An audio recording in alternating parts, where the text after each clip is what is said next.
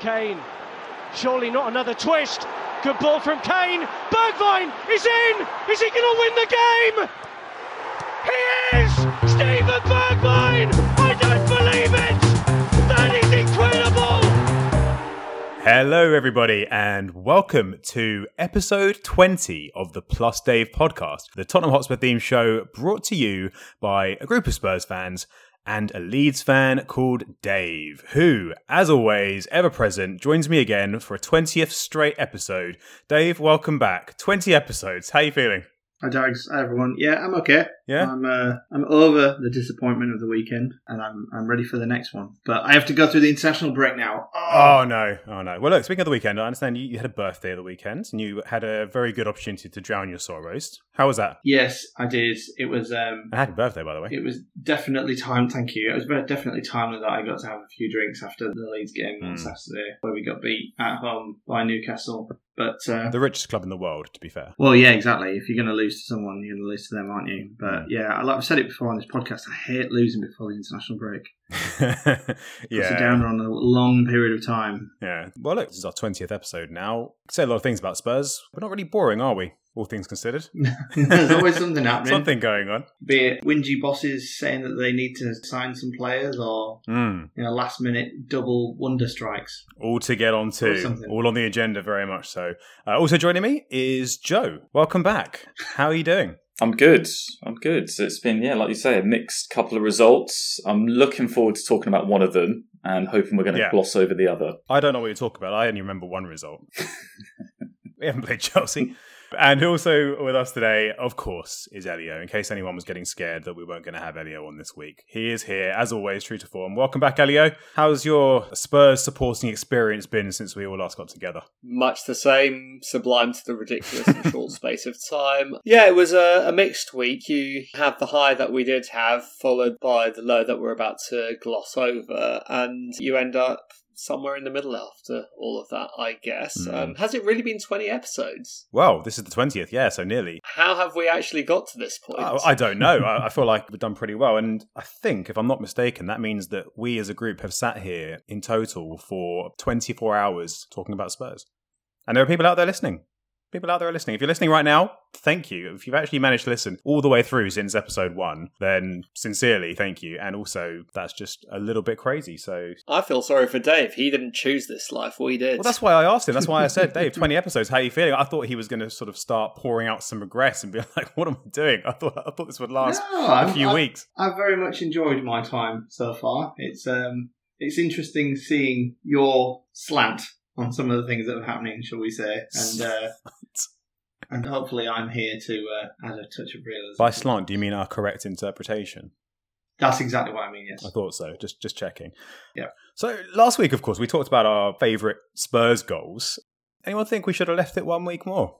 Could have had another one to add to the collection. Quite the drama. Certainly something we're going to get on to talk about as well. And we've got, as we mentioned earlier, a couple of games. So we're going to talk about the miracle of the King Power, as I'm calling it. And of course, the Chelsea game, which was anything but miraculous. We're going to do a bit of a roundup of the transfer window. And of course, we will finish up with Challenge Elio, as we always do. But first of all, let's talk about that Leicester game, shall we? That's why we're all here. That's what we've all been itching to talk about. I'm going to be honest. I don't remember a huge amount of it, apart from the last 80 seconds or so, to be honest. Elio, can you try and recount the tale of the away game at Leicester all those days ago? All those days ago.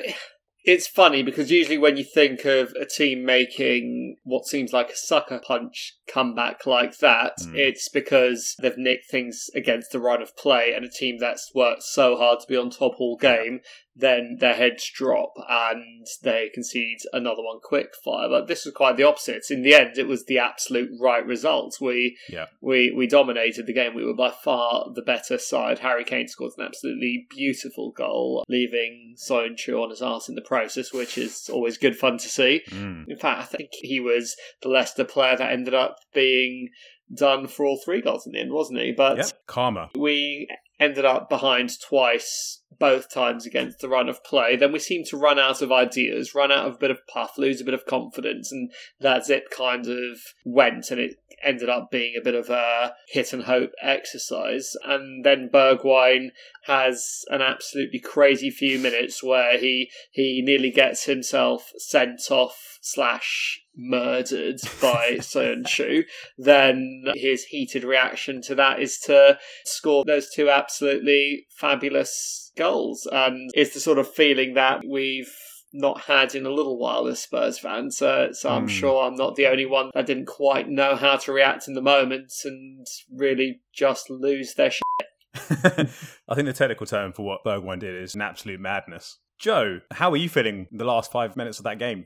Talk me through your experience. Yeah, kind of like Elio, just sort of disbelief really, because that's not how Spurs win games. I mean, the Ajax thing is just kind of unbelievable and kind of right up there as the peak of the unspursiest of things that happen to us. Yeah. Maybe it's becoming more of a regular occurrence now, because it's not quite the same thing, but it's still astonishing that the two latest goals to turn a result around ever happened in that game. What was it, 94 minutes and 50 seconds? Was it when Bergwijn got his equaliser? It was, yeah. 94 minutes and 52 seconds, which is the latest any team has been losing a game and then gone on to win in the Premier League. And it's just also one of those ones where it just had, like Elio said, we kind of sucker punched Leicester's sucker punch because we didn't deserve to lose, and it was just ending exactly as you knew it would, with us running out of puff, like you say.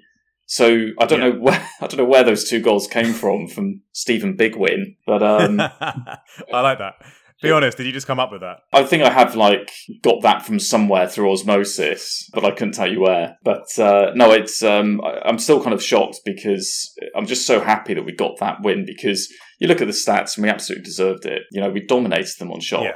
And I think it also speaks well of maybe the manager injecting a bit of resolve, a bit of steel, a bit of professionalism into our players as well, because it's not the only late winner recently, having also won it right at the death against Watford with that Davinson Sanchez header. Okay, very different matches in the Watford game. You could even argue, well, we didn't really deserve it. We were rubbish that day. But it's nice to see us doing more of that. And yes, I know that Watford is a team you expect to beat anyway, and I know that Leicester are a side that haven't been on the greatest form this season, and they, like us, have had a few sort of injuries, a few COVID cases here and there, etc., etc. But doing that on a regular basis is a good thing. Needing to do that on a regular basis, not such a good thing, and that probably says more about our overall quality than anything else. But the fact that the players are actually digging deep within themselves is a really good thing. And it's not just the fact that we scored late to get the winner, it's the fact that we scored late to get the winner having just scored late to get the equaliser. If the equaliser had been in, I don't know, the 88th minute, and then we'd gone and got that winner in the 96th minute or whenever it was, then that would have been less of a big thing. It would have still been very big, obviously, but it would have been less of a miracle, I guess, as you described it. The fact that those two goals were 80 seconds apart in the 95th and 97th almost minute, it just shows that despite having an absolutely elevating moment so late on, the players retained the professionalism and the composure to go into it again. Case in point, the other day Arsenal got a last-minute equaliser as well, and then celebrated like they'd won the World Cup and didn't get a winner 80 seconds later. So I think a lot of good stuff to see there on the mental side. But there's still the quality issue that put us in that position in the first place, and I'm sure we'll discuss that in a bit. We don't want to hear about that, Elio. Let's have a positive episode for 1 week, shall we? But no, absolutely. That is the thing, isn't it? It's the winning mentality. And what I love to see, and I've seen this from a couple of our players since Conte came in, is just the minute Bergwijn scored. And remember, this is the 95th minute? The guy is running into the net to get the ball back. And when do you see that? I mean, it's the absolute opposite of what you described with the Lacazette goal. Are you talking about the Palace equaliser, I think it was, where they all ran off into the corner like they'd won the World Cup? Yeah, I mean, that's it, isn't it? And that just seems like something that's come in and something that Conte has instilled. And yeah, absolutely crazy that they were still thinking, let's go for a winner. But not undeserved. And maybe they thought, like us, that it wouldn't have been a fair result, even with the equaliser. What do you think, Dave? I mean, that was certainly one for the neutrals, and you claim to be a neutral. I'm not convinced, but you say you're a neutral when it comes to Spurs games. Did you enjoy that game? Well, it's funny because I think I'm not sure that was a game for the neutral because I was bored. Okay, 5 minutes for the neutrals. You started well. You had a couple of chances, you didn't take them. Leicester scored now and however we go. And then one of those games. The game kind of meandered the exact way that I assumed it was going to go, and I turned off by the time that the WhatsApp group absolutely exploded. And I obviously knew that something was happening. Yeah. So I jumped on BT Sport app, and just jumped on the highlights just to watch what the hell had just happened. And I can't believe how close, I mean, literally from kickoff, that you got that third goal. I mean, shocking from Leicester, you've got to say. You know, keep the ball. And they just couldn't, and they got what they deserved for not being smart and keeping what they had. Yeah. But yeah, it's a crazy finish to I would say, probably a bit of a meh game. But yeah, such memories are made of this. The next time someone calls us bottlers, we need to just remind them of what happened to Leicester, really, don't we? Yeah, somebody needs to tell Conte what Spursy really means. Yeah, you can't really turn Leicester into an adjective like that, can you? You can't really say that's Leicestery. It doesn't quite have the same. Foxy? Yeah. Well, I don't know about that either. Joe, how many unread messages were there in our group when you picked up your WhatsApp? That's so funny you asked. Remind us. So 245, I think it was in the end. How many swear words? Quite a few. Quite a few directed towards Chaglar Soyuncu, I imagine. He didn't have a good day, did he? No. He was. We've seen countless memes of him, and they're just brilliant, and I can never see too many of them. But yeah, that was just one of those moments of poetic karma, wasn't it? Where the guy went right up into Bergwijn's face, screaming at him on the ground, and look what happened. I messaged you to say that I've watched the last 10 minutes again, just, from sort of 80 minutes onwards. And it's so amusing if you watch it just from Soyuncu. If you just focus on him, don't follow the ball. That's what I did. And it's just so satisfying that the last action of the game is pretty much just him frustratingly flinging the ball out from the net, where it's just, because it doesn't quite hit the back of the net and bulge. It sort of just goes over the line where he's hit it. Yeah. Bergwijn hits it at such an odd angle, and it goes so slowly that it just dribbles in off the post. Oh, it almost made it more dramatic, though, didn't it? The way it just kind of dribbled in. You're like, it hit the post, and you still didn't know. It had like an extra second of just like, is this a goal? Is this a goal? But what a finish, though. I mean, it wasn't the tidiest, but in terms of the fact that he didn't really have that much of the goal to aim at, and the composure in that situation, having just scored the other one, I mean, unbelievable. We talk about Lucas Moura's finish and the composure in the Ajax game, and obviously it's hard not to make the comparison. But Elio, what do you think of that finish? I mean, do you think that's something that he just should be scoring, or with the occasion and the circumstances, you got to take your hat off to him? I mean, I wouldn't say it was a beautiful, sort of well-struck hit. I think he aimed for the corner. He scuffed it ever so slightly as well. I don't think it was the cleanest hit. He was off balance, falling in one direction because he was running at pace. His first touch had obviously taken the ball a long way.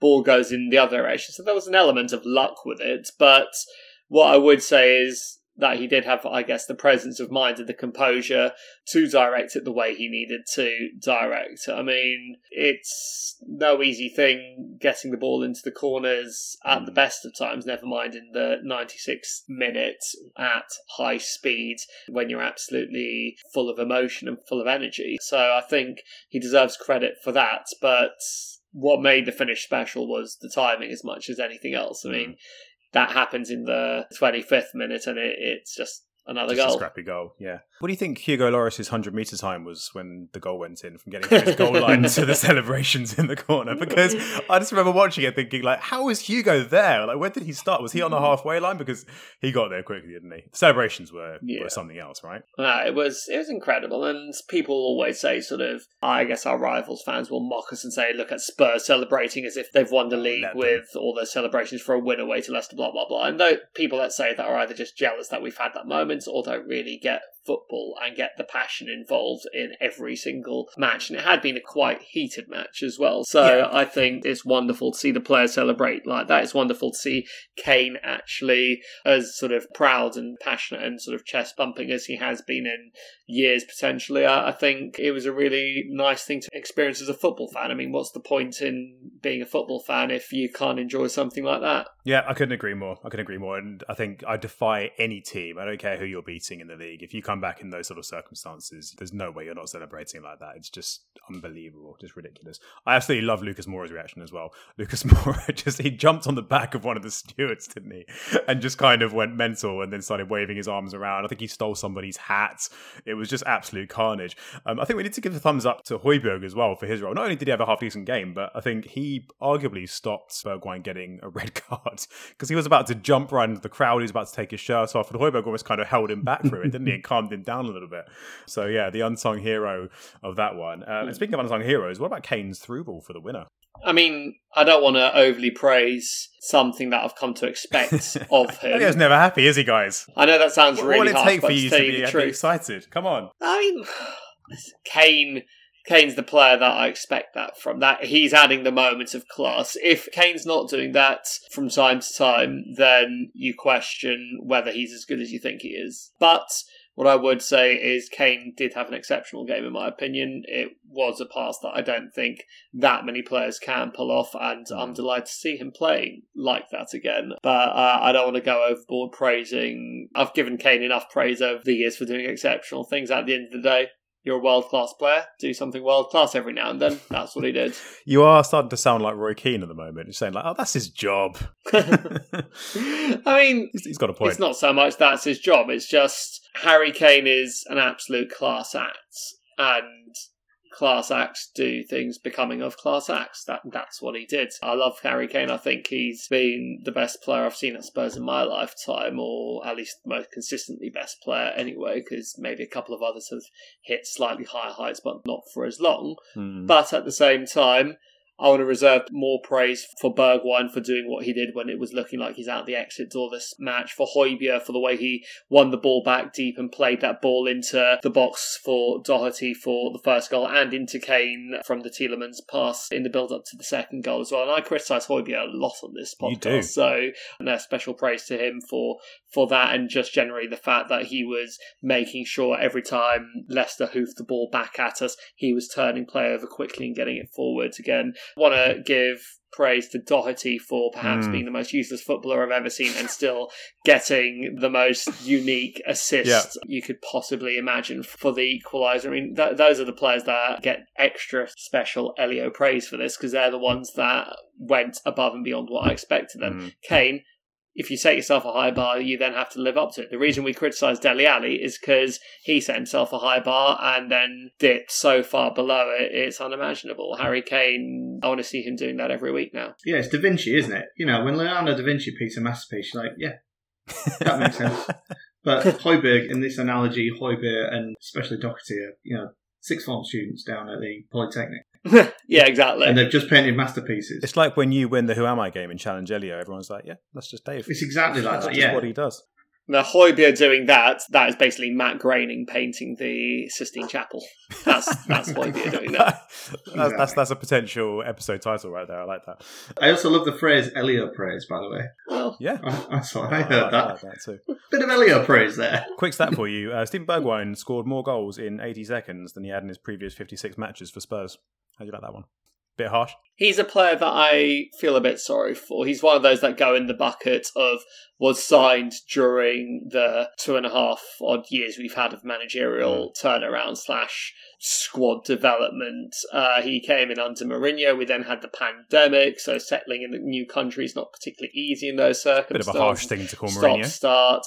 In and out of the team, got a big injury early on. He obviously started with that lovely goal against Manchester City, then basically played as an auxiliary right back under Mourinho when he was playing his sort of 2 right backs, 2 left backs formation, his lovely 6-2-2 or whatever you want to call it. So now I think Bergwijn's been affected by a lot of sort of a series of unfortunate events sort of since he's been with us, and he deserves a little bit of slack. That said, he has also been disappointing most recently, but since Conte came, he seems to be getting better with each appearance, and this was the culmination of that. Well, you made a comment in our WhatsApp group, and I try not to quote you guys on your WhatsApp chat too often, because I know things are said in the heat of the moment, and, you can... I don't want to hold you to things that you say right after goals and things like that too often, but you came out with a comment, albeit maybe a bit tongue-in-cheek, about Bergwijn right at the end of the game, saying he's just saved his Spurs career.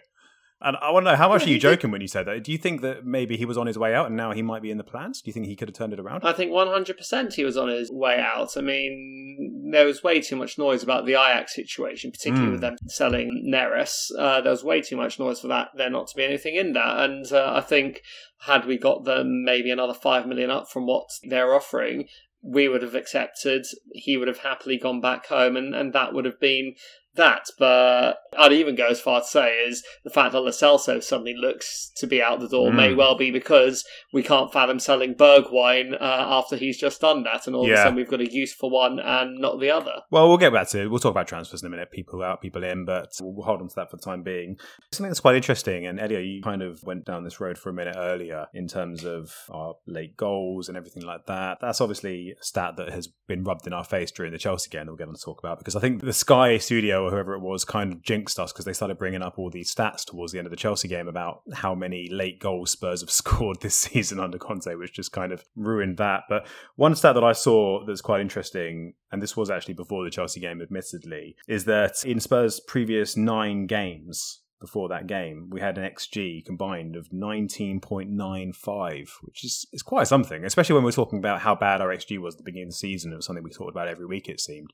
Joe, I want to ask you about this, because I mean, we were talking about the contrast between Spurs earlier in the season and the complete lack of creativity. What do you think specifically is changing at the moment? Do you think it is purely a mentality thing? Do you think it comes down to tactics? Do you think there are certain players that are making it happen? What's the biggest change? What's brought that about? Well, what catches the eye more than anything, I don't know if this is the primary change, but Kane's performances have improved dramatically in the last month. So, like, he just looks so threatening. You know, I know we don't want to talk too much about the Chelsea game, but when you think how black and white the Leicester and Chelsea performances and results were, one consistent is that Kane was kind of in the middle of anything that looked good. You know, how many goals should he have scored against Leicester? And also, he did score against Chelsea. You know, I guess Silva was just outfoxed him, but Kane could have scored near the end as well. He just seems to be back.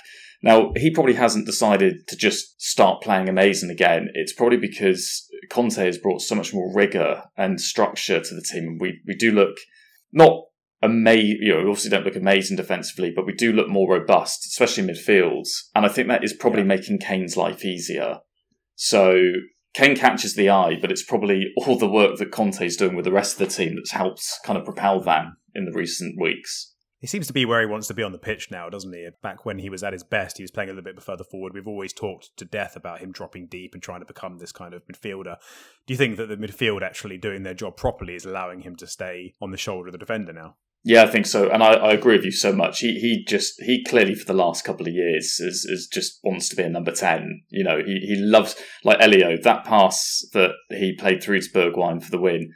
That's like Kane's favourite thing to do. He loves those passes and that's where he wants to be, it seems. We need 2 Kanes, really, don't we? We need one in number 9 and one in number 10. Yeah, exactly. That'd be perfect. The ideal thing. Yeah. And it's interesting you mentioned about his disallowed goal, because he's had a few, if I'm not mistaken. He's had a few disallowed goals. There was a lot of focus before the Chelsea game about Lukaku and Kane and how they're both having horrible seasons and they've only scored 5 goals or whatever it is. But I think Kane's had about 3 or 4 disallowed, and wrongly disallowed as well at that. It was the offside one we talked about.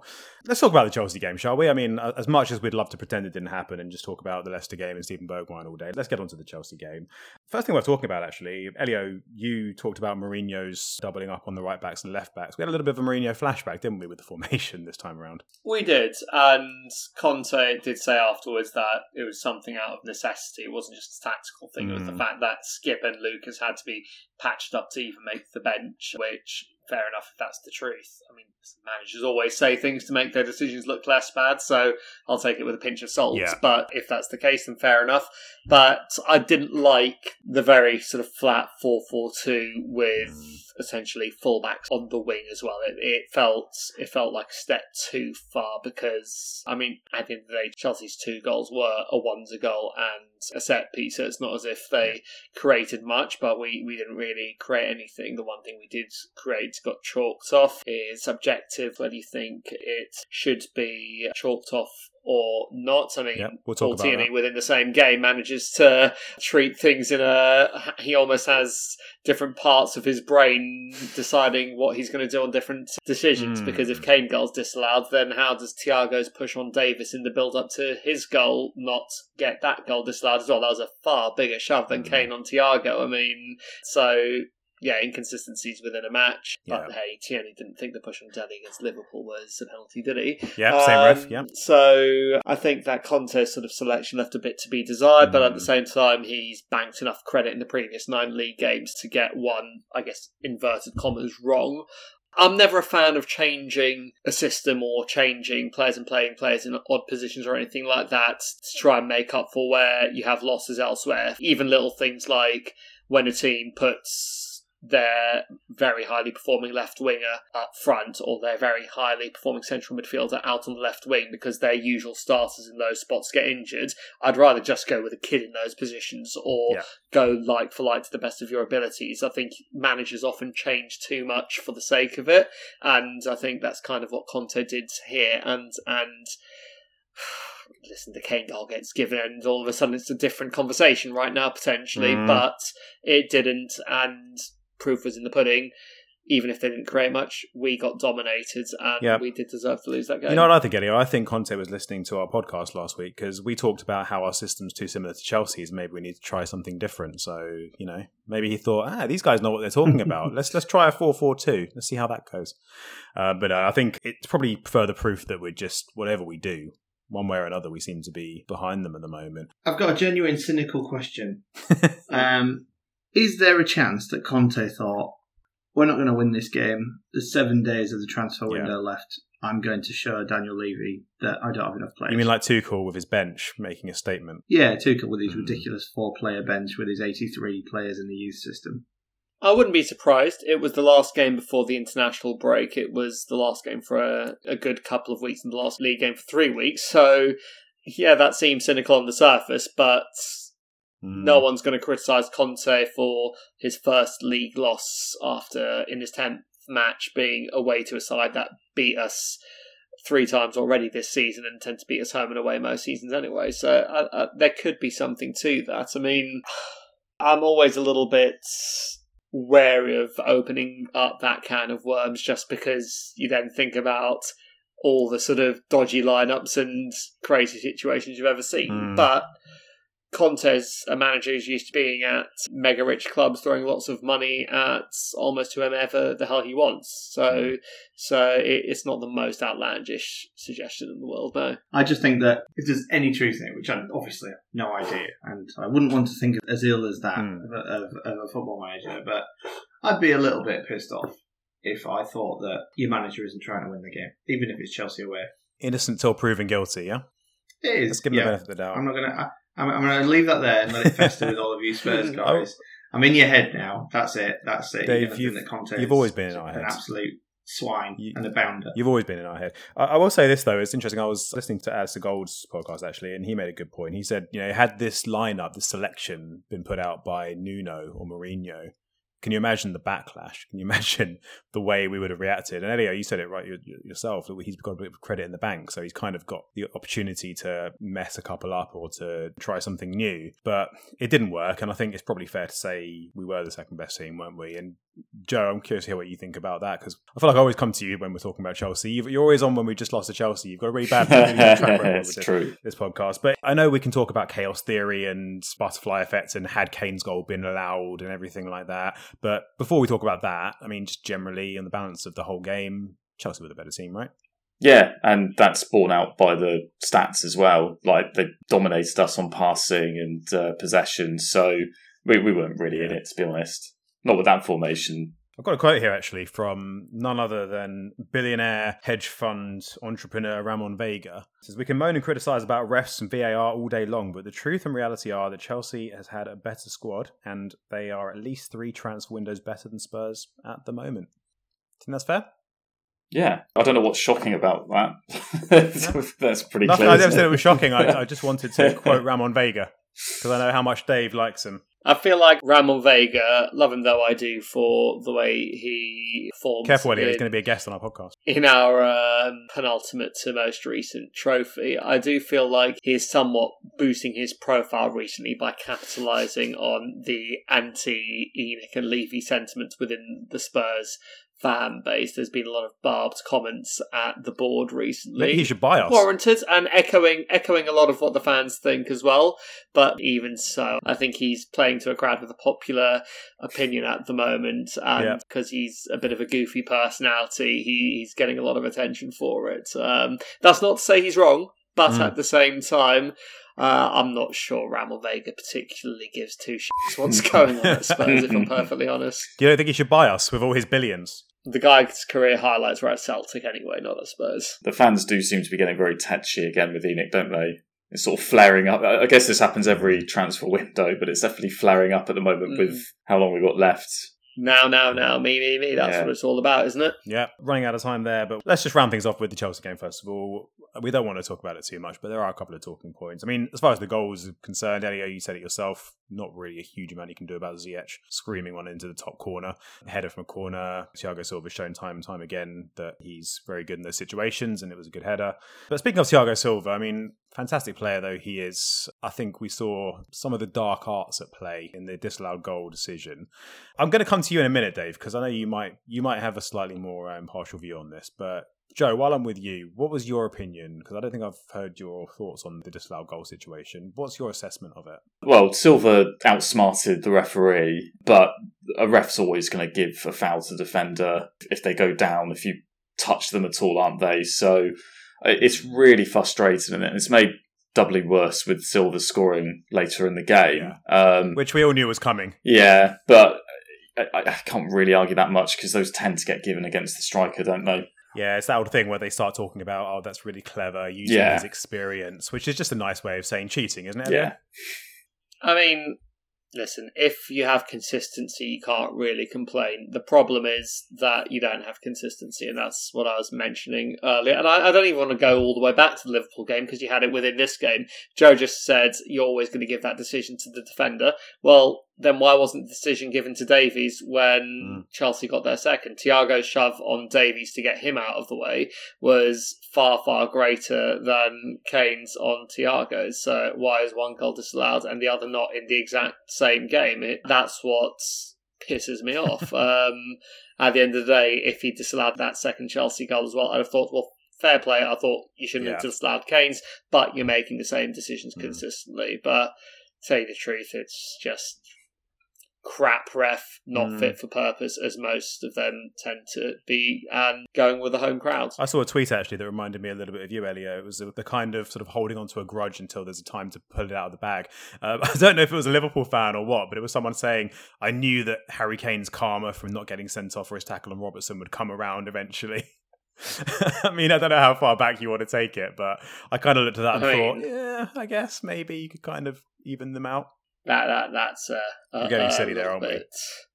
Silly, yeah. I think the Liverpool fan should wonder why his club's left back seems intent on breaking a Spurs player's leg every time he plays against us. Yeah, exactly. You go back to the previous game with Robertson doing the same sort of tackle and not getting sent off himself, so it all goes round and round in circles. Come on then, Dave. Let's hear your view on the disallowed goal. And I know you're a troll, but let's hear your unbiased opinion. Unbiased opinion. Kane obviously used Thiago to stop. That's the advantage he got from putting his hand on him. If he hadn't put his hand on him, he wouldn't have stopped as quickly. He wouldn't have been able to turn as quickly. Thiago falling down made it a spectacle, but it was a foul because he gained the advantage by being able to stop quicker by putting some of his weight, not necessarily a push, but putting some of his weight against Thiago. Is this not a contact sport though? Is that not part of football? Is that not happening all the time? It is corners, a contact sport, but you can't do that though. That's a foul. The consistency point that Elio raises is spot on though. There's a consistency window of 5 minutes in every Premier League game, and that's how. And we are consistent within those periods, and there is inconsistency everywhere else, and that is the biggest frustration about everything. It's the biggest frustration about VAR. It's the biggest frustration about all refereeing. It's just mind-numbingly annoying how there is so many. Well, what about that and then that, and what about A and then B and then C and then D? And you can put them against each other, and you go, yeah, there's no consistency, and that's the biggest problem. I don't know if we'll ever solve it. I don't know if ours better or worse, but it's here. So referees are fallible, and they're human beings. They're not being gods. Paid to do a job at very high pace, and it's a job none of us could do. But at the same time, I think they just need to be a bit more aware of the decisions they themselves are making sometimes. It's as if by the time the Thiago goal came along, he'd forgotten about the Kane disallowed goal in the first one. Yeah. That's how it feels. It's like they were months apart as opposed to an hour apart, and that's exceptionally frustrating. And you have to question whether the home side were getting a little bit favoured on both occasions as well in situations like that. Not deliberately, but anyone who thinks that refs aren't homers, especially in the big club stadiums, is kidding themselves. Yeah, and especially, I mean, I've had the, in air quotes, pleasure of going to Stamford Bridge a couple of times this season. Yeah. I went corporate and I drank as much as I could and I ate as much as I could. So, Yeah. I've put a dent in their transfer budget, to put it that way. Good work, Dave. Yeah, destroy from within. Yeah. But the atmosphere there is great, but it's very intimidating. Yeah. It could be very intimidating for a referee. And yeah, I totally agree with Elio. There's got to be a factor. That has to be a factor. And ultimately, I kind of want it to be a factor. I like the fact that home teams get advantages because their crowd's on top of you and there's tens of thousands of them. And those kind of less than 1%. Yeah. I quite like that. That's what's good about football. I quite enjoy that. West Ham are in a vast, no atmosphere place, which means that they don't get that sometimes. Isn't it enough, though, that they get the boost in terms of the morale and the confidence in the players when they're cheering them on? They don't need the referees on their side on top of that, surely.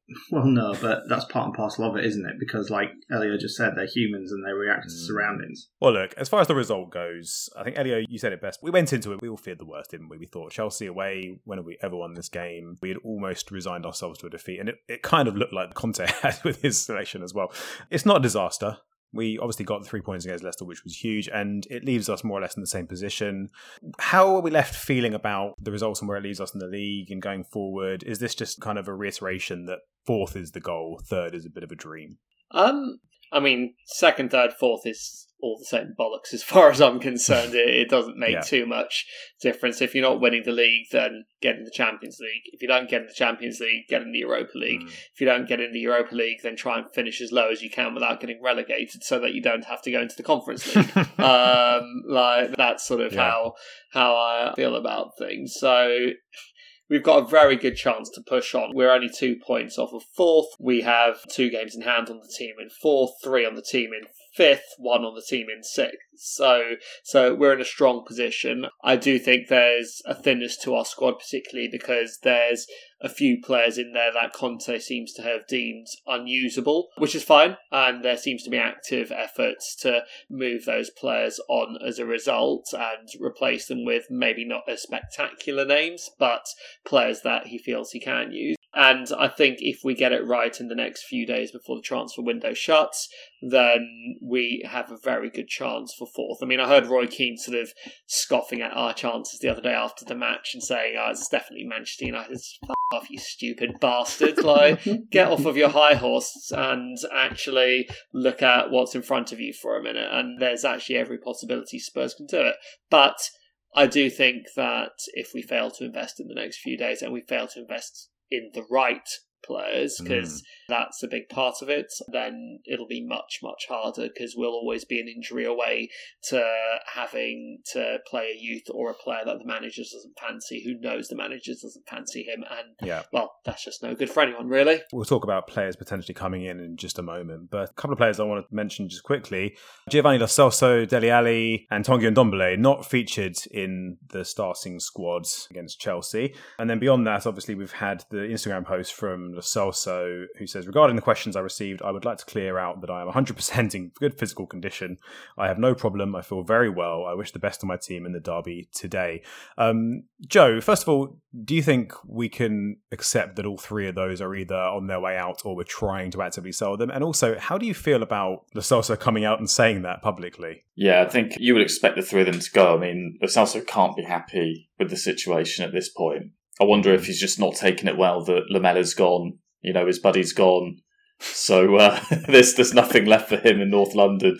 But no, in all seriousness, I mean, we've talked about this a couple of times on the pod. I don't really know what's sort of gone wrong for Lo Celso, but Conte doesn't seem massively interested, and he's going to get decent options elsewhere, isn't he? There's going to be La Liga clubs that will want to have him. I really hope we kind of offload all 3, to be perfectly honest. I don't see Lo Celso working out. The other 2, I think we've all wanted them out for a long time, and we really need to just get that wage bill down. Otherwise, Levy just won't do anything for Conte if he thinks we're spending too much on salary. Do you get the impression we're waiting to send players out before bringing players in, though? Because that's been the accusation that a lot of people have thrown around, which I suppose makes sense if it's not the last few days of the transfer window, right?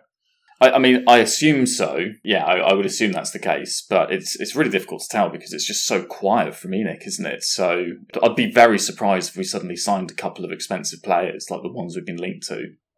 Elio, as our man on the inside and official in-the-know source of inside information at Tottenham Hotspur, what's going on? I mean, I certainly don't want to be...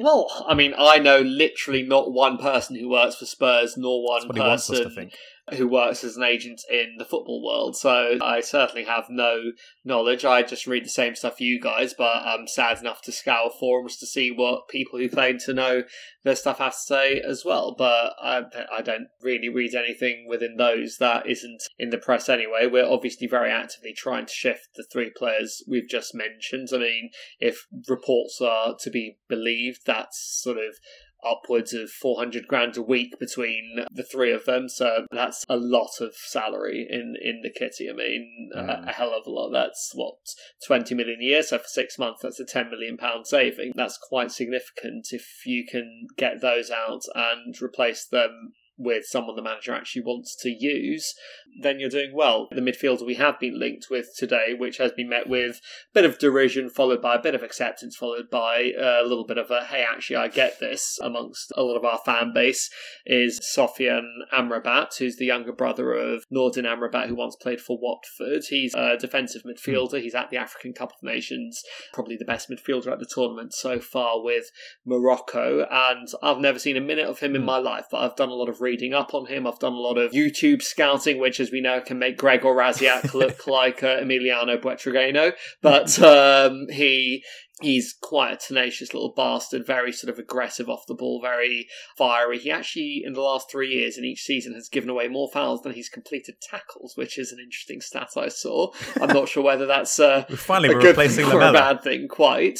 But on the ball, he's a very strong guy, 6 foot tall. He's got a bit of a rugby player build, good control, can actually beat a press with a bit of a dribble as well. He's actually one of the most successful dribblers in Serie A over the past few seasons as well. I think if we'd been linked to him in the summer, a lot of Spurs fans would think, this is quite shrewd, this looks quite exciting, but he's barely played for Fiorentina this season, and that's a reason why a lot are sceptical about him. But last season he was in the team at Fiorentina. The year before he apparently tore it up for Verona. He was actually third in transfermarket.de, which is obviously a fairly sort of good source generally on football players and salaries and best positions and skill sets, etc., etc. It's a good scouting site, and he, amongst their users, got voted the third best player in Serie A for his year with Verona. So there's something about him, and he might give us a couple of things our midfield lacks, which is that tenacity and aggression off the ball, but a bit of ability to break a press and use it. From the little I've seen highlights-wise, it looks like Harry Winks upgrade potentially, but let's just say it means that we'll go from 3 players that he is using and 3 that he isn't to 4 that he is using for those central midfield slots, and that leaves us in slightly better nick. The obvious one that we've been rumoured to be inching closer and closer and closer to, I mean, how long does it take to come to an agreement when you've been talking for what feels like an eternity, is Adama Traore, our prospective convertee from unproductive right winger to unproductive right wing back. So let's see what happens there, but I think we'll probably wrap that one up. And the exciting link today, and this was broken in Portugal by, I can't remember his name, but by essentially one of their top football journalists and someone who is actually thought to be well connected in Portugal, is Luis Diaz from Porto, which he's had a very, very good season. He's a very sort of fast, tricky player with a good hard long shot on him as well, so a lot of stuff that Spurs fans love.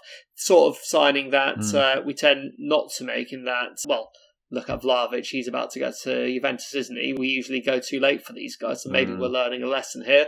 But it does feel a bit like Lautaro last summer, a bit like Dybala a couple of summers ago. It feels like one of those where we get the link late on, but we're probably not going to close the gap between what we're willing to pay and what they're willing to receive for him to lose him mid-season. However, Ali Gold has confirmed that we have definitely inquired about him this window and that we're very silent about whether we've made a bid or not. And Ali Gold does know enough people at Spurs to give that opinion. He's a real in the know. Yeah, he actually does know people.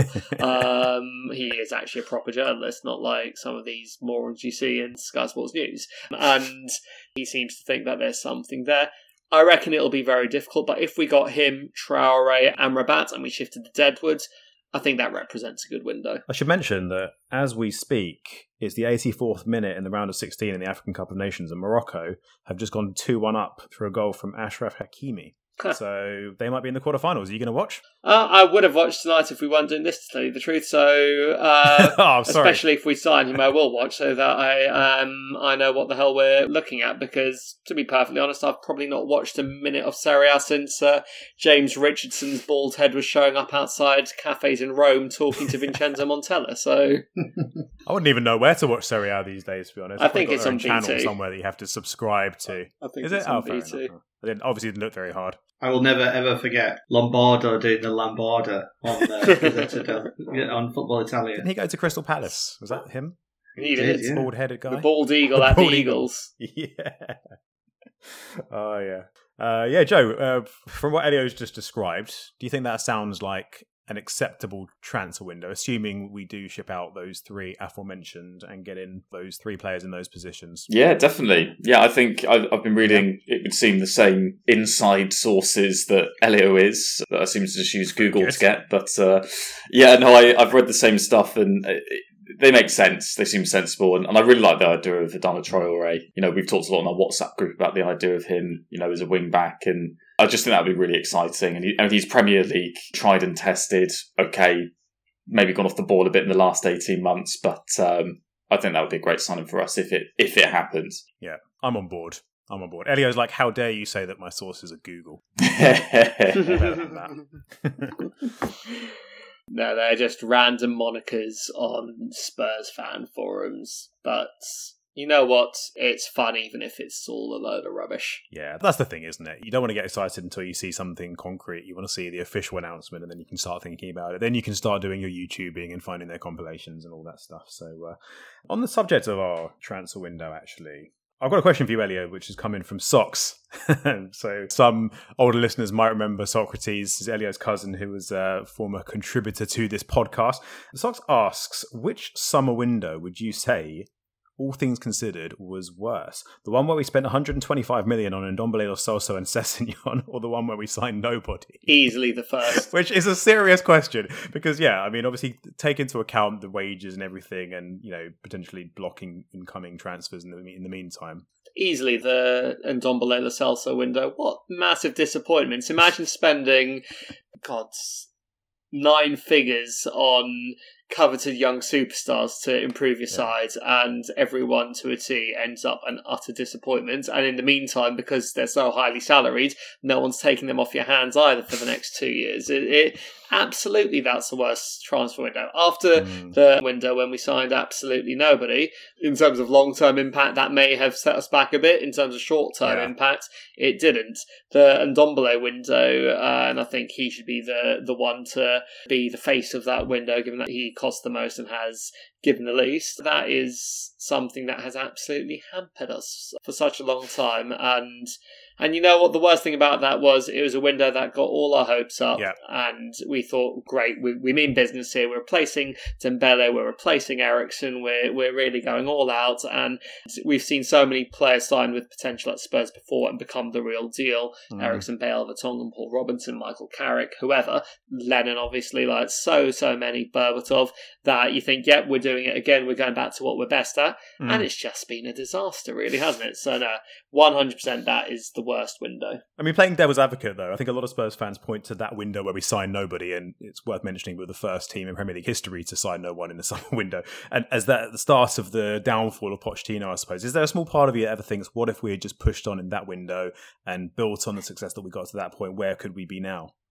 Yeah, there is an argument to suggest that, but I wouldn't want to let a manager have the excuse of my squad's not good enough when we were losing some of the games we were losing under him, because we were still losing teams with far worse collection of players than us at the end of the day. I mean, even a stupid result like the Colchester loss in the League Cup, I mean, what the hell was that about? Yeah. With players in the side who were earning by themselves more than the entire Colchester squad and every fan in their stadium put together. No, I don't subscribe to the point of view that caused the downfall of Pochettino. I think Pochettino contributed to it. I think Levy contributed to it as well. I'd actually go back a year previous to that, 2017, when we gave him Sissoko, Davinson Sanchez for a combined 70 million as maybe the beginning of us letting him down big time in the transfer window, because we actually signed bad players for a lot of money, which left less money to sign good players later on. Yeah, fair enough. Well answered. I'm just curious, actually, in terms of our transfer window, how we do business, and just kind of the reputation of Daniel Levy. Dave, from the outside looking in, I mean, do you see somebody that has success on his mind, or does it look more like he just wants to kind of stumble along, pushing for the top four, making money? I mean, the signings and the transfer windows that Spurs have had over the last few years, and the way that we seem to be going about this one, do you see somebody that is trying to take Spurs to the next level, or do you think it's just a case of commercial comes first? Yeah, it's tricky. I mean, the problem is the next level is the top level in England, which is competing with the likes of Liverpool and Chelsea and Manchester City. I would add Manchester United into that if they'd had a decent manager or if they hadn't imploded on themselves, because they're spending plenty of money. They're just not getting the results from it. But I think one of the key factors is probably it's probably a dose of realism from Levy that says that I can't compete with these teams right now. My team can't compete with these teams right now. So he's not saying, what do we need to finish first, second or third? He's saying, what do we need to finish fourth? And the answer is probably exactly what you're going to end up getting, because I think that's probably the most likely finishing position for you guys now. So I think there's a positive in the fact that, you know, you've got Conte now, and he is a very good coach who has the potential to turn a few £5-10 million players relatively quickly into very, very, very good players.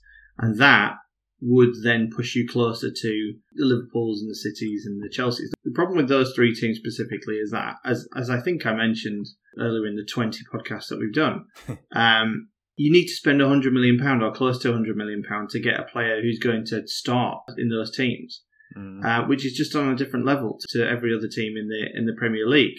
So you're either hoping that you can attract players who, quite frankly, could go to a bigger club than you. You know, the Vlahovic stuff, like Vlahovic to Arsenal, that rumour was quite cute, I thought, because it was never going to happen. Slightly maybe more likely with you guys, but still very unlikely. He was going to go to a top club. If he'd have gone to a club in England, it would have been one of the three I've already mentioned. The other alternative that we've got is to actually find younger players and, with the help of a good coach, turn them into those players. And that's, you know, hopefully what I think the smart philosophy is. So giving Conte some money to plug the gaps that he doesn't believe he has players with the potential to plug within the team already and in the squad already.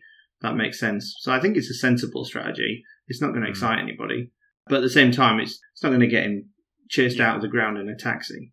Well, you don't follow enough Spurs fans on Twitter, clearly, because I've seen enough to suggest otherwise. But we'll see. And they're going to be waiting. I'm sure there'll be plenty of people that won't be happy with what we end up with, no matter who we sign, short of somehow signing Lionel Messi. But that's your Twitter stratosphere, isn't it? You've got a Twitter fan base, and you've got a real fan base. Exactly. And I think the real fan base will look at it and go, well, how do we catch those guys? You don't with money. You don't. It feels like they're already gone. Like, you know, Newcastle, with all the money in the world, it would still take them 10 years to get anywhere near them. Yeah, absolutely. No, I certainly agree with that. And I think sometimes a little bit of luck and a little bit of striking the right player at the right time is the way to go about it, isn't it? So let's see. And also, just a word of warning from the past, you know, there have been worse transfer windows. For example, may I remind you of 2002-03, when Leeds sold Rio Ferdinand, Jonathan Woodgate, Robbie Keane, Robbie Fowler, Lee Bowyer and Ollie Decore and signed Nick Barmby. Be careful what you say about Nick Barmby now, Dave, okay? Come on. But look, I totally take your point, and whatever happens this window, there'll be some people who won't be happy, some people will be happy, but we'll see what ends up happening, and hopefully we manage to get a few players in and get a few players out. And of course, if you're listening and you've got any thoughts on what would be a good window, then get in touch and let us know. If there's any players that you are particularly excited to see or any players that you think we should go for, then get in touch. As you know, our social media accounts are at +Dave Podcast on both Twitter and Instagram. And you can email us at +DavePodcast@gmail.com. Elio. I can assure you that short of 2 or 3 coming in, not just one, which a lot of people are worried about, short of 2 or 3 coming in that actually impact the first team, There'll still be complaints. It'll be unanimous in it being considered an unhappy window for us. You won't find even one Spurs fan that's happy with just Traore, for instance. I can promise you that. And rightly so, to tell you the truth, because the Spurs fans sense an opportunity to push on, and we don't want to have another Nelson and Zaha situation. Fair enough. We're never happy, are we? Just never happy football fans. Always want more. Well, I say that, but having said that, we were very happy at the end of the Leicester game, and I want to take that opportunity to think back to a few last-minute dramatic winners and comebacks over the years that stand out, just in line with that Bergwijn winner. Elio, any that jumped to the forefront of your mind when you think of them? I mean, obviously there's Ajax, but talked about Ajax to death. We could talk about it again if you want. I'm sure no one will mind. But any aside from that, maybe in the Premier League that come to mind? One of the ones that I enjoyed most was a game against West Ham when it was a topsy-turvy game. Tainio scored the best goal you'll ever see him see. Kung Fu kicked, volleyed assist from Aaron Lennon from the edge of the area before Tainio himself volleyed it in. Berbatov scored a beautiful free kick. Tevez got his first goal for West Ham that day as well. But we were 3-2 down, West Ham fans mocking us, celebrating like they were going to, like they were winning the World Cup again, basically. And on comes young Adel Tarabt and gives us all a glimpse into his prodigious talent and makes us believe that we've got a young Zidane in our ranks. Dribbles past a whole lot of West Ham players before being hauled down, and Berbatov scores an absolutely beautiful free kick. And then in the very last minute, West Ham press forward to try and get a winner, which they should. They're at home. It's their cup final, so of course they're going to. We get the ball out. I think Defoe, of all people, charges forward with the ball, runs sort of half the length of the pitch. Goalkeeper saves it, parries it right into the path of Stalteri, the one Canada's and only time in his entire Spurs career that he's actually in the opposition penalty area, in the back of the net, 4-3 win, absolutely beautiful. So that one sticks in mind. Yeah. And there's one other, which is a bit of an obscure one, but I just remember really enjoying it at the time, particularly because of the name of the player that equalised for us. But we were 1-0 down against Leicester.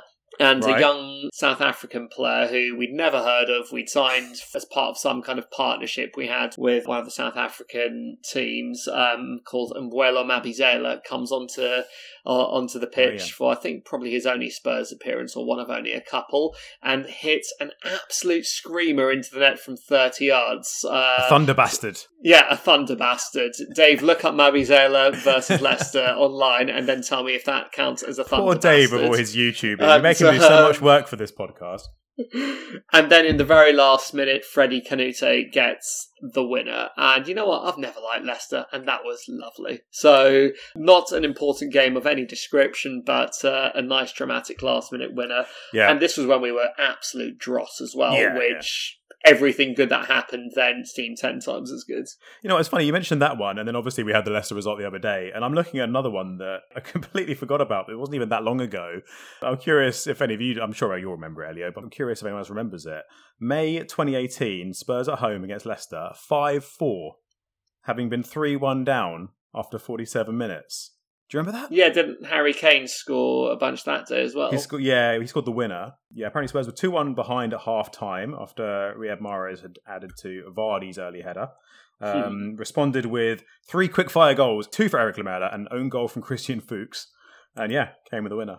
That's absolutely insane. 5-4. Yeah, exactly. Well, Kane would wish we did, didn't he? So, Dave, Mabizela, thunder bastard or not? Does it count? Good finish. I feel like it's not far away enough to be classed as a thunder bastard. Fair enough. Elio, November 2010, Arsenal 2, Spurs 3. Oh, the Kabul header. I'm looking at a list, by the way. pickleball This isn't my memory. I'm not out Elioing Elio. I'm looking at a list of apparently Spurs top 10 comebacks. No prizes for guessing what's number one, but yeah. Wolves header. What else have we got on here? You've got the West Ham one on there that you mentioned. Well, we talked about Bale's goal against West Ham for 3-2. Was that a comeback? That was more of a last minute. Yeah, I mean, this whole section, I guess, just counts comebacks and last minute drama, I suppose, doesn't it? So yeah. Yeah, that one would have been a contribution, but yeah. The Leicester game, I do vaguely recall that, which it feels like that one should stick in the memory a bit more, to be honest. 9-goal thriller. Yeah, that's what I was thinking. I was like, I don't remember that vividly. Whereas like the Paul Stalteri one, I remember the goal. I remember Stalteri's, but I don't remember the whole game. That I don't remember it happening.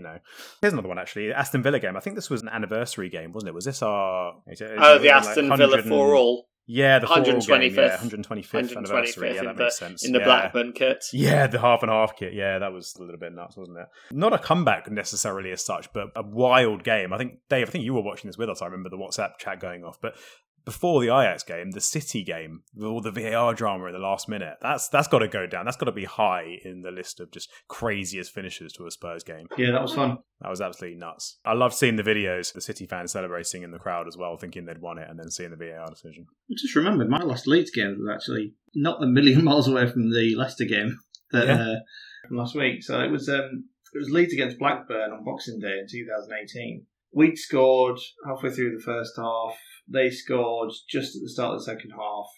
And then Charlie Mulgrew scored a free kick, which doesn't happen very often for a big brute of a centre-back, in the 90th minute to make it 2-1 to Blackburn. And then we scored in the 91st and the 94th minute to win it 3-2.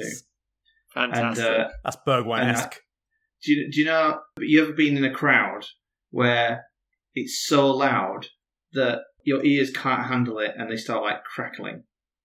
Have you ever had that experience? Every time I go to Spurs. I mean, Spurs. Do they shout that loud?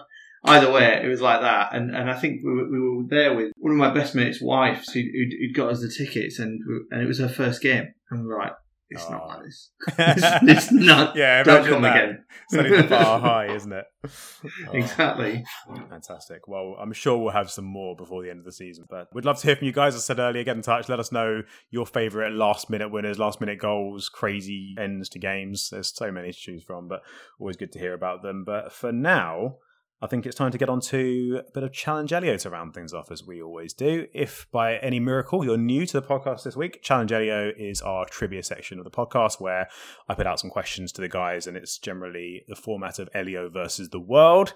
Elio is our, as you probably gathered by the last hour or so, our in-house football expert and Spurs expert with an exceptional memory, particularly for last-minute winners. So let's see how he does against Joe and Dave today.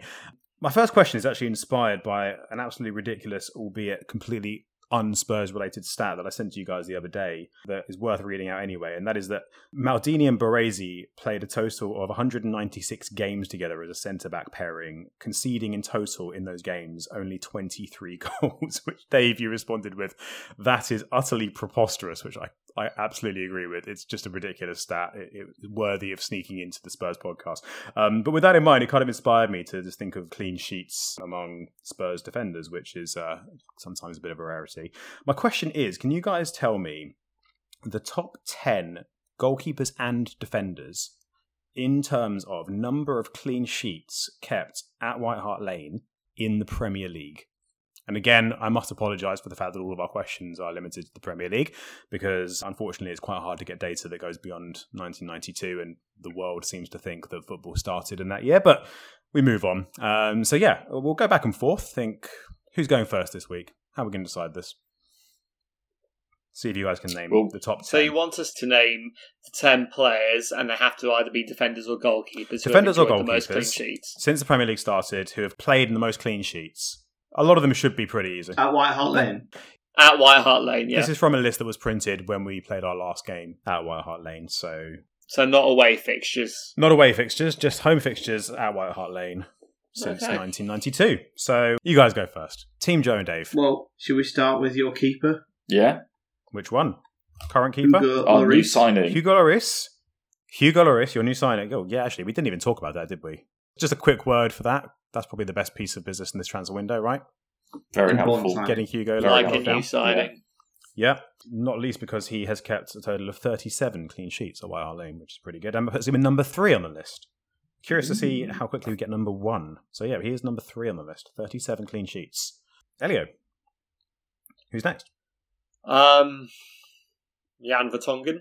Vertonghen just creeps in, number 9, 30 clean sheets. Joe Dave? Probably should throw his name out there, I'm afraid, but Sol Campbell. I'm afraid he is in the list. Yes, he is in the I'll list. spare Elio Number saying 2. He has been involved in 2 more clean sheets than Hugo Lloris with 39, which surprised me somewhat. Still haven't got top spot though. Ledley King. Ledley King is in the list, but he's at number 4 with 36. We still haven't got that top spot. Interesting. Yeah, but all hits so far. Whenever we say Vertonghen, I immediately think Toby Alderweireld immediately afterwards, so go with Alderweireld, if I may. Dave's just nodding his head. He's approved. Sure. Yep. Sure. I'm afraid that's not the right answer. Alderweireld is not in the top 10. So it comes back to Elio. Doing your best Chris Tarrant impression there. Kyle Walker. Kyle Walker is number 5. 35 clean sheets.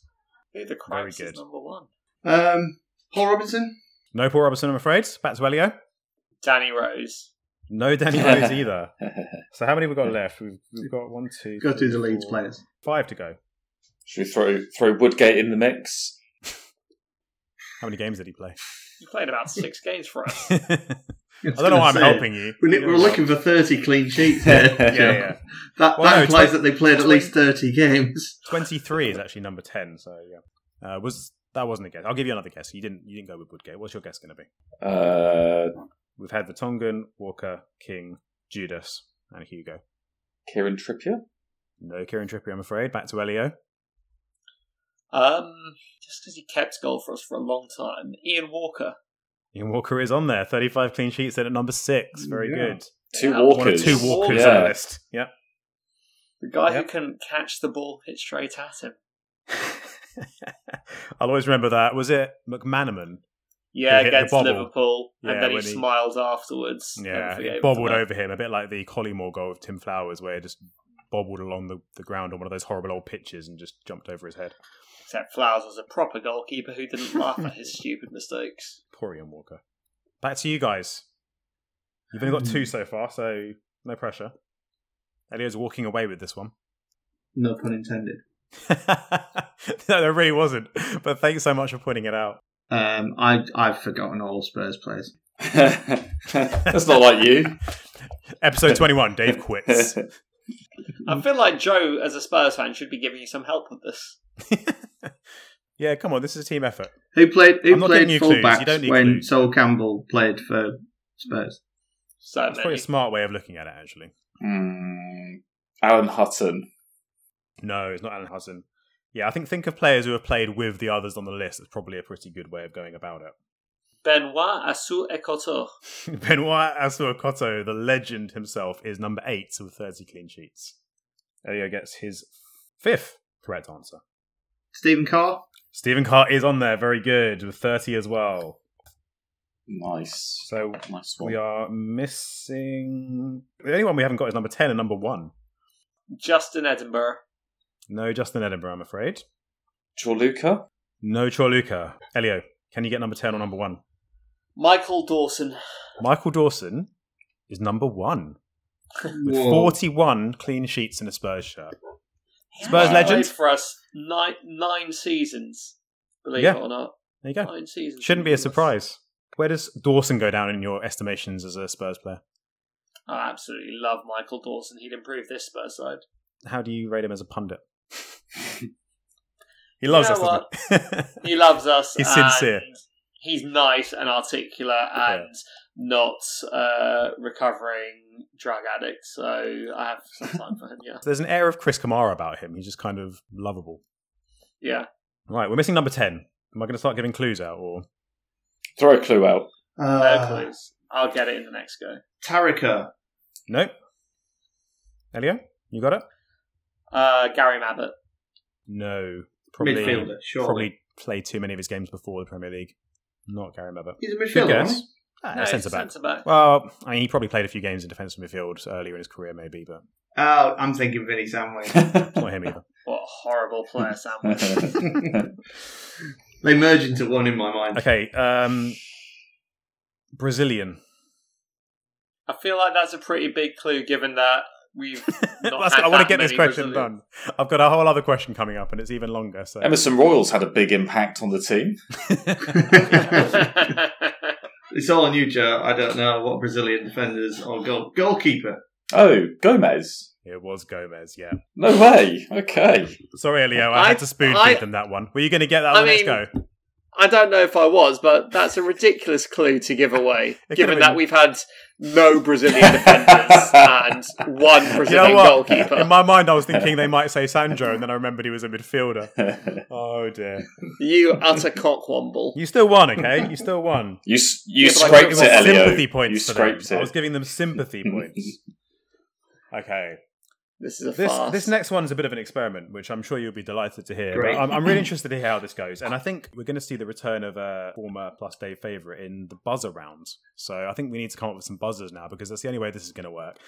We talked about Kane's assist for Bergwijn's goal, and it got me thinking about some of the forgotten heroes of football history, the people who have made the assists for some pretty famous goals over the years. And I thought it could be a fun game to see if anyone can guess who got the assist for some of these famous Spurs goals or otherwise. Should we come up with some buzzers? What do you think? Joe? Can I tap on my mic like this? Is that a good Oh, sound? That's going to be aggressive. It's when not a good sound. That's going to be horrible. It's not a good I sound. don't know how that's going to come out in the edit. I think that might be too disgusting to hear. You're going to blow someone's eardrum. Dave, have you Yeah, got a buzzer sound? that's how he intends to win this. Like he's going to deafen me so that I can't answer anything. Dave, you got a buzzer? No. Just make a buzzer noise. I'll hopefully be able to discern who it was from. Right, so So do I not get a buzzer? I want to hear your buzzer. You can surprise us with your buzzer. Or do you want to give us a preview now? Nah, I'll surprise you. Fine.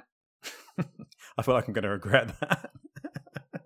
Okay, so let's keep this snappy. First one. Lucas versus Ajax 2019. Cockwomble. Yes, Elio? Dele Alli.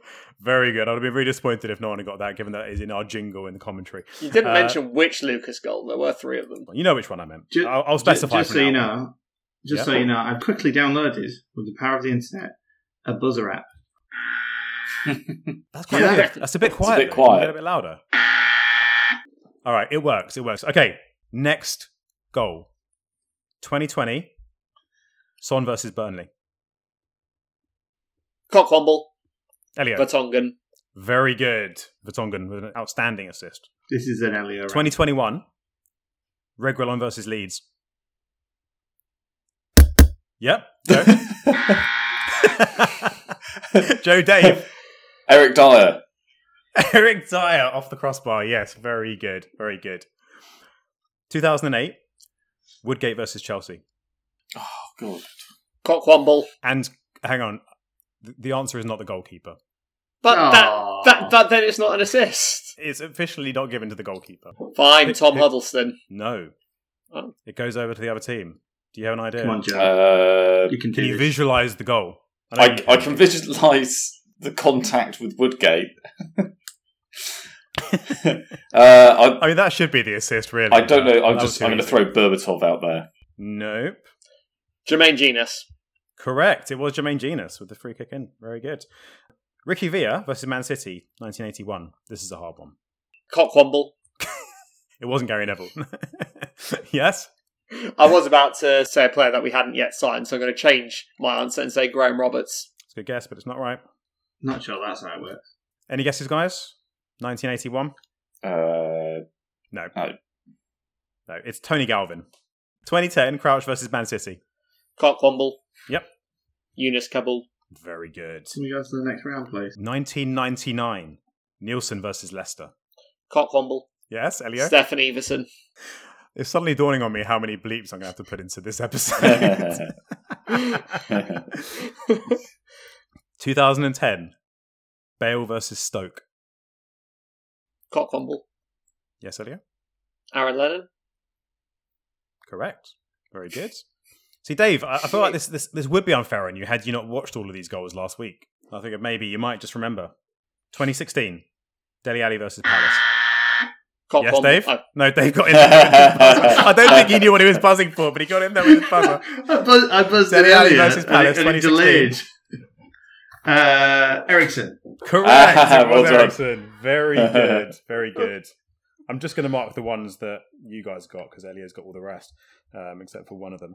This really wasn't well thought out as a contest. I like this. 2010, Kabul versus Arsenal. No idea. Cockball. Hazard a guess? That was close. That was me. Joe, do you accept that Elio got there first? No, I don't. Modric. Well, you're wrong. So Elio, Van der Vaart.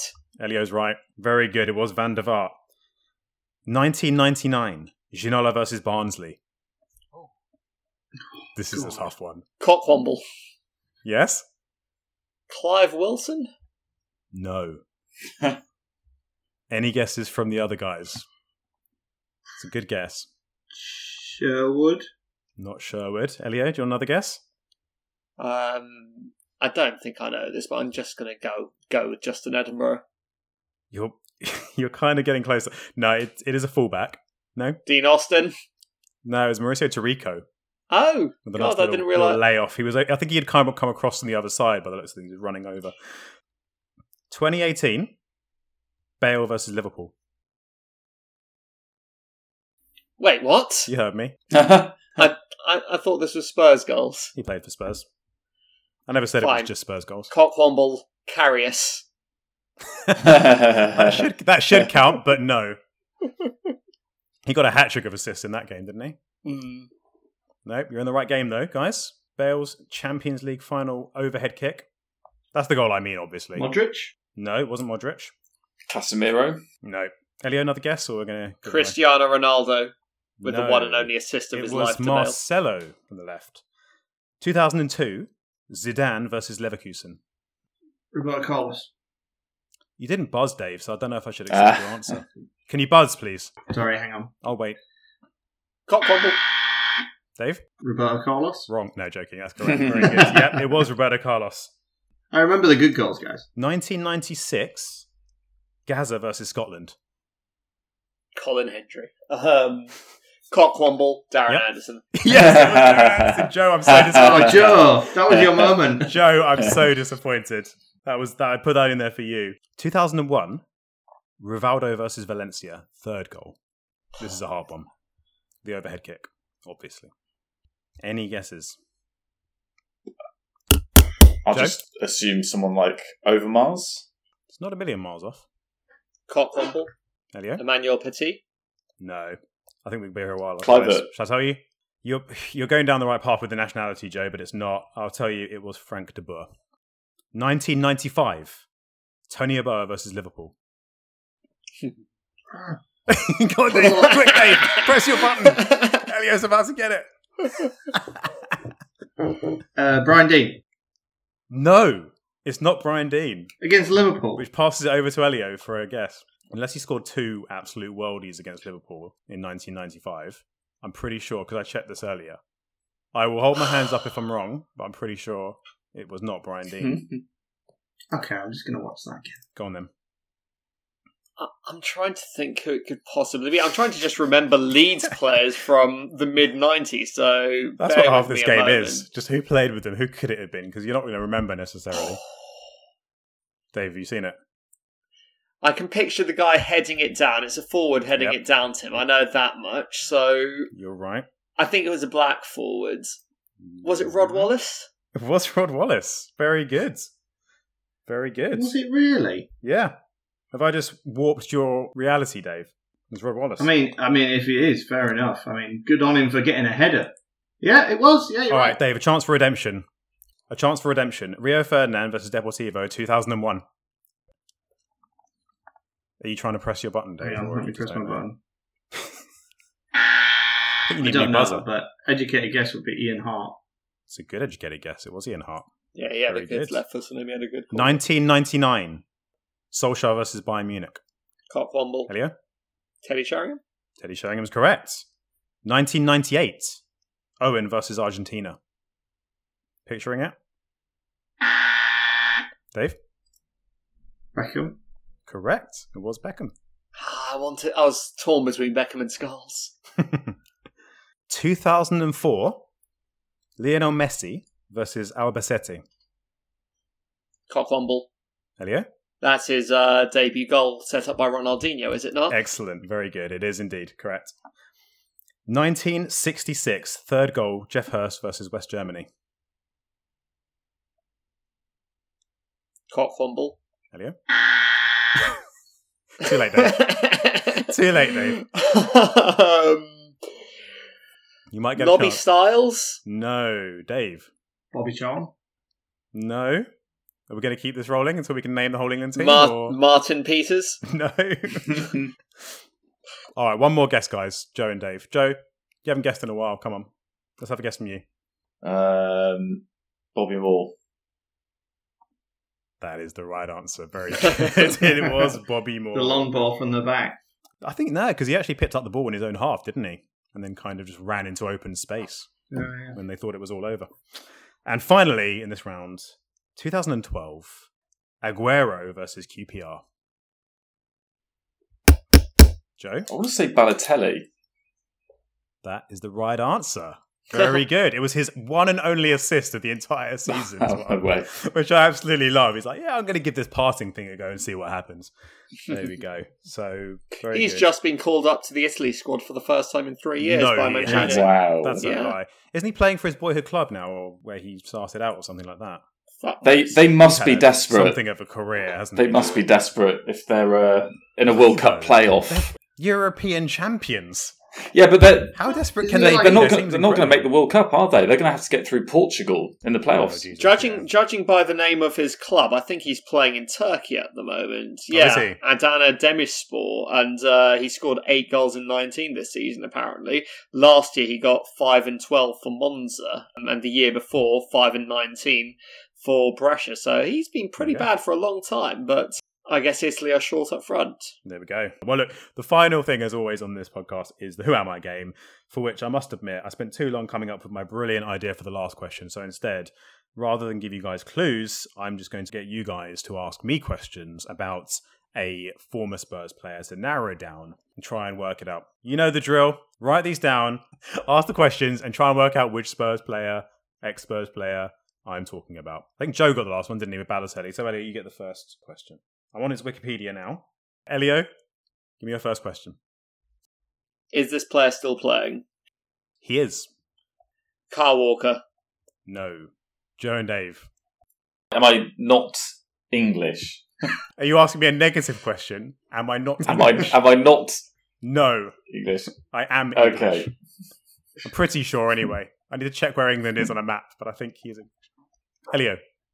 Are these guys not going to guess us a player? Oh, yeah. Are you guys going to guess at a player? An English footballer. English footballer who has played for Spurs. Who is still playing? That narrative. Aaron Lennon. What did you say, Dave? I said Aaron Lennon. Yeah.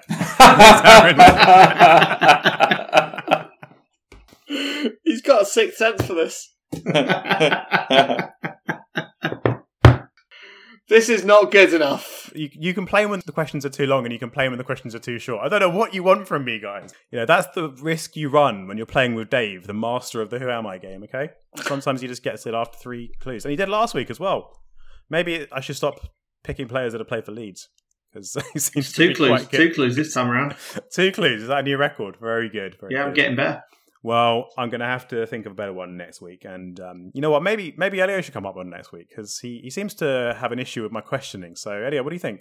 Do you want to take the helm next week and do challenge Elio? Elio challenges us. I'm more than happy to do that, but be warned, it'll be something that you should know and won't know. You're going to show us up, yeah? Me specifically. Well, Dave can't get shown up on this. Dave is Teflon. So basically what you're saying is if I dare give you that kind of power, you will embarrass me on air. Absolutely. More than I manage to embarrass myself when I'm asking the questions. Okay. 100%. Excellent. Well, I'm sure everyone listening looks forward to that very much. But I think it's probably fair to say that is more than enough time for today. We've had a lot to talk about. We've obviously gone back over a couple of games, another challenge, Elio. And next week, we may well have some new signings. we may well be looking at a new shape Spurs. We didn't even talk about our next game because it's miles away, right? What is our next game? Yeah, we'll talk about it next week. Yeah, we'll get onto that next week, but who have we got next? Let's have a quick look. Brighton at home in the FA Cup, Southampton at home in the league. There we go. And then another league game. We'll have 3 games to talk about next week. We will. We hope to have you all back for that. Any closing thoughts, guys, before we wrap things up? That sounds like a resounding no. Excellent. Well, thank you all for joining me as always. And I hope you all get a good night's sleep. And to everyone listening, thanks again for joining us for our 20th episode, especially if you've been here since the very beginning. And I hope you join us for the 21st episode next week. And hopefully we have some happy Spurs memories, just like the one against Leicester, to look forward to in the near future. But until then, you stay classy, Spurs fans, and we'll see you next week. Kane, surely not another twist. Good ball from Kane. Bergwijn is in. Is he going to win the game? He is.